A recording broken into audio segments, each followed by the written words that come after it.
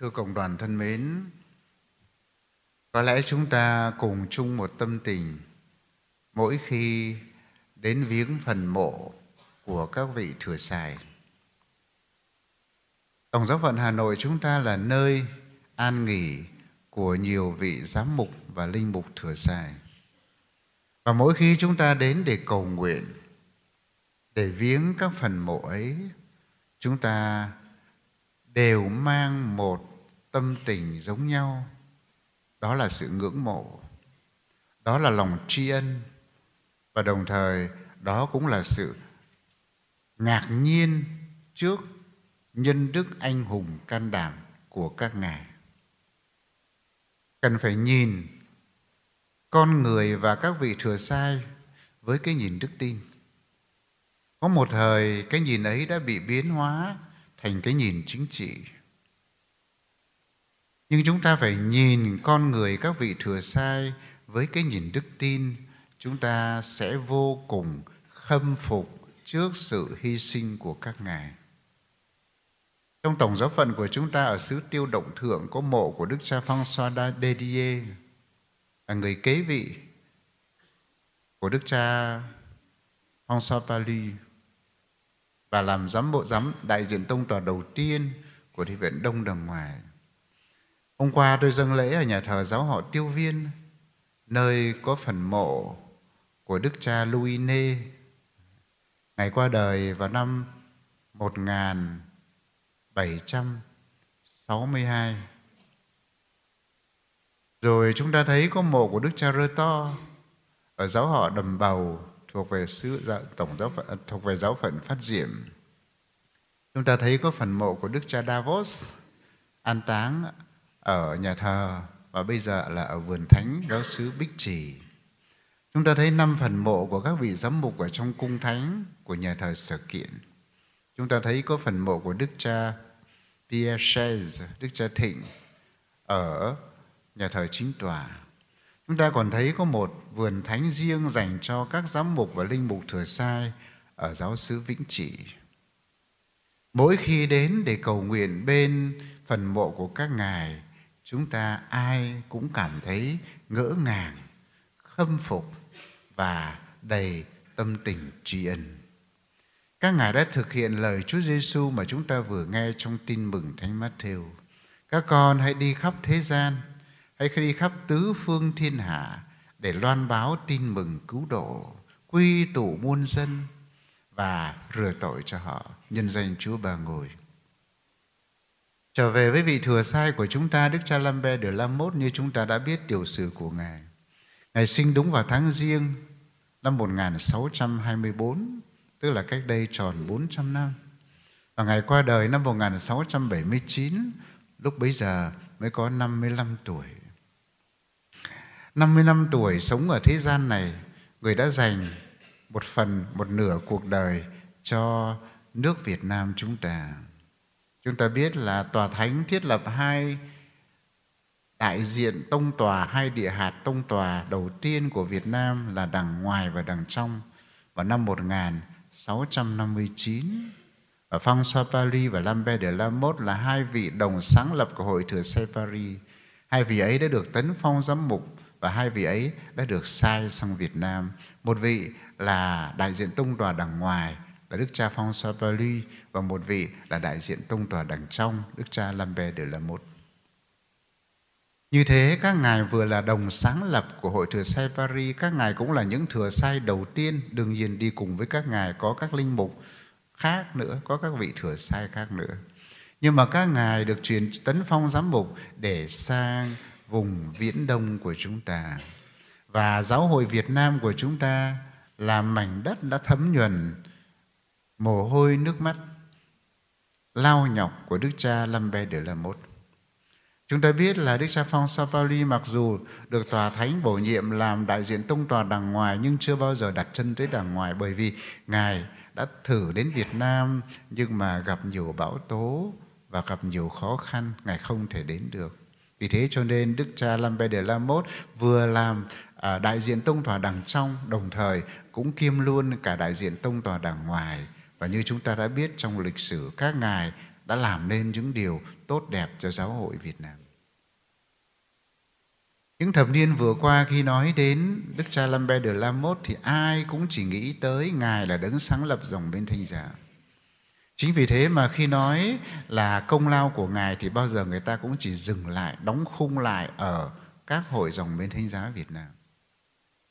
Nhưng mà nếu chúng ta nhìn lịch sử một cách công bằng và trung thực thì Lambert de la Motte không chỉ là đấng đã sáng lập dòng bên Thánh giá, mà Ngài kết hợp với Đức cha François Pauli để lập hàng giáo sĩ Việt Nam, đào tạo hàng giáo sĩ Việt Nam.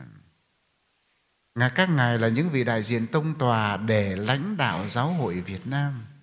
Đồng thời các ngài chú ý đến việc đào tạo các nhà truyền giáo, như chúng ta thấy soạn thảo, cả hai ngài đều soạn thảo chung một cuốn nhắn nhủ các thừa sai.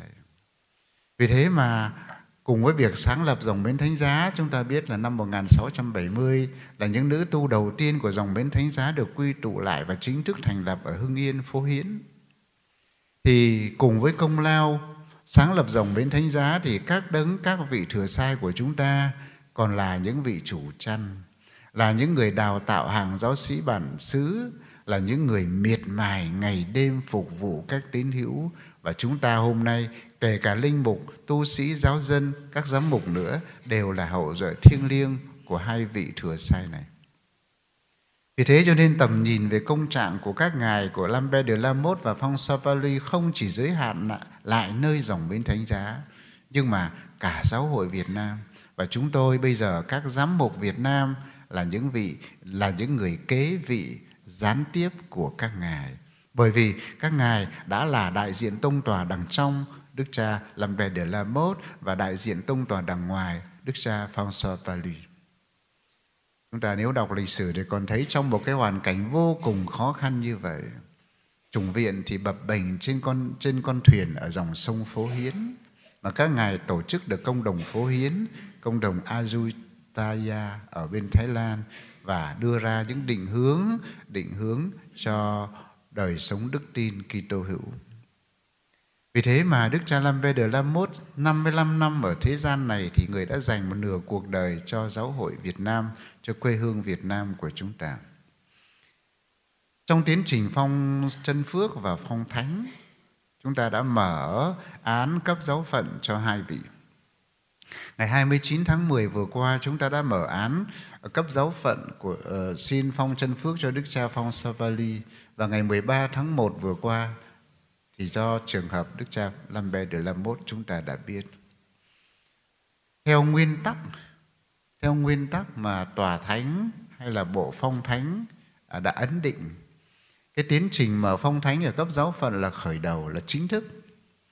Còn từ năm 2009 thì Hội đồng Giám mục Việt Nam đã chính thức làm thỉnh nguyện thư xin gửi Đức Giáo Hoàng. Năm đó Đức Hồng Y của chúng ta đang là Chủ tịch Hội đồng Giám mục Việt Nam ký cái thỉnh nguyện thư năm 2009, và một bên là cha Israel lúc bấy giờ là bề trên tổng quyền để xin phong cho hai đấng. Tại làm sao mà chúng ta xin phong chân phước và phong thánh quá muộn màng cho hai vị này? Bởi vì tường trình của hồ sơ xin phong chân phước đều giải trình với tòa thánh là bởi vì ở Việt Nam chúng tôi từ xa xưa khi nghĩ đến các thánh thì chúng tôi hay nghĩ đến các vị tử đạo. Vì thế cho nên xin phong thánh thì thường là xin phong thánh cho các vị tử đạo. Đó là lý do thứ nhất. Lý do thứ hai là vì đất nước Việt Nam của chúng tôi rơi vào chiến tranh triển miên. Cho nên việc xin phong chân phước hay phong thánh là một cái điều quá cao xa. Chính vì thế mà chúng ta gần 400 năm sau khi các ngài qua đời, chúng ta tiến hành thủ tục xin phong chân phước và xin phong thánh cho các ngài. Chúng ta biết Đức cha François Pauli qua đời ở Phúc Kiến, Trung Quốc, và Đức cha Lambert de la Motte qua đời ở Thái Lan. Các ngài sau những năm tháng miệt mài làm việc cho giáo hội Việt Nam đã an nghỉ tại một miền đất khác. Ngày hôm nay chúng ta ôn lại tiểu sử sơ lược của Đức cha Lambert de la Motte. Chắc chắn những trang sử cuộc đời của ngài chỉ có Thiên Chúa mới thấu hiểu được. Nhưng mà chúng ta cảm nhận được cái sự khó nhọc, sự hy sinh đáng khâm phục của chúng ta, của Ngài đối với chúng ta ngày hôm nay. Những lao nhọc ấy, những công sức ấy đã sinh ra hoa trái là Giáo hội Việt Nam, và đặc biệt là hậu duệ thiêng liêng của Ngài là các nữ tu, các hội dòng Mến Thánh Giá ở Việt Nam cũng như đang sống và làm việc tại nước ngoài. Chúng ta tiếp tục cầu nguyện để xin Chúa ban cho tiến trình xin phong chân phước và phong thánh của Đức cha Lambert de la Motte và Đức cha François Pauli được tiến triển tốt đẹp. Hôm nay chúng ta dâng thánh lễ để cầu nguyện cho công cuộc truyền giáo. Khi cầu nguyện cho công cuộc truyền giáo, chúng ta được mời gọi nhận ra sứ mạng của mình trong giáo hội. Chúng ta vẫn thường trích dẫn lời Công đồng Vaticano thứ hai nói trong sắc lệnh truyền giáo Ad Gentes đến với muôn dân. Truyền giáo là bản chất của giáo hội. Nếu mà truyền giáo là bản chất của giáo hội thì truyền giáo cũng là bản chất cốt lõi lý tưởng của cuộc đời người tín hữu. Bởi vì giáo hội được làm thành bởi các tín hữu. Giám mục, linh mục hay là tu sĩ giáo dân đều là chi thể thành viên của giáo hội. Vì thế nếu truyền giáo là bản chất của giáo hội thì truyền giáo cũng là bản chất của mỗi chúng ta.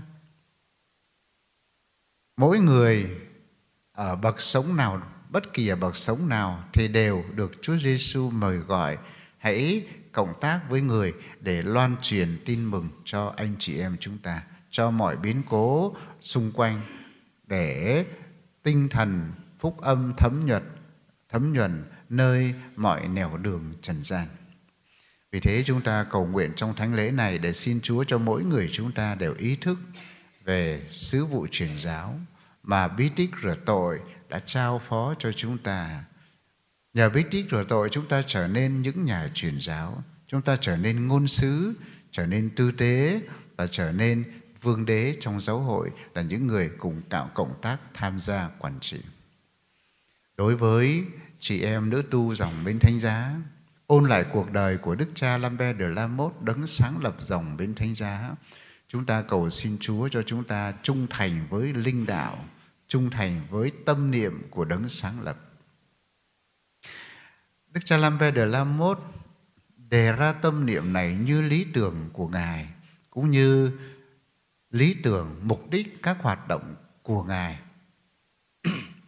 Và đương nhiên điều mà Ngài tâm niệm không ngoài giáo huấn của Chúa Giêsu. Ai theo tôi, hãy từ bỏ mình, vác thập giá mỗi ngày và theo tôi.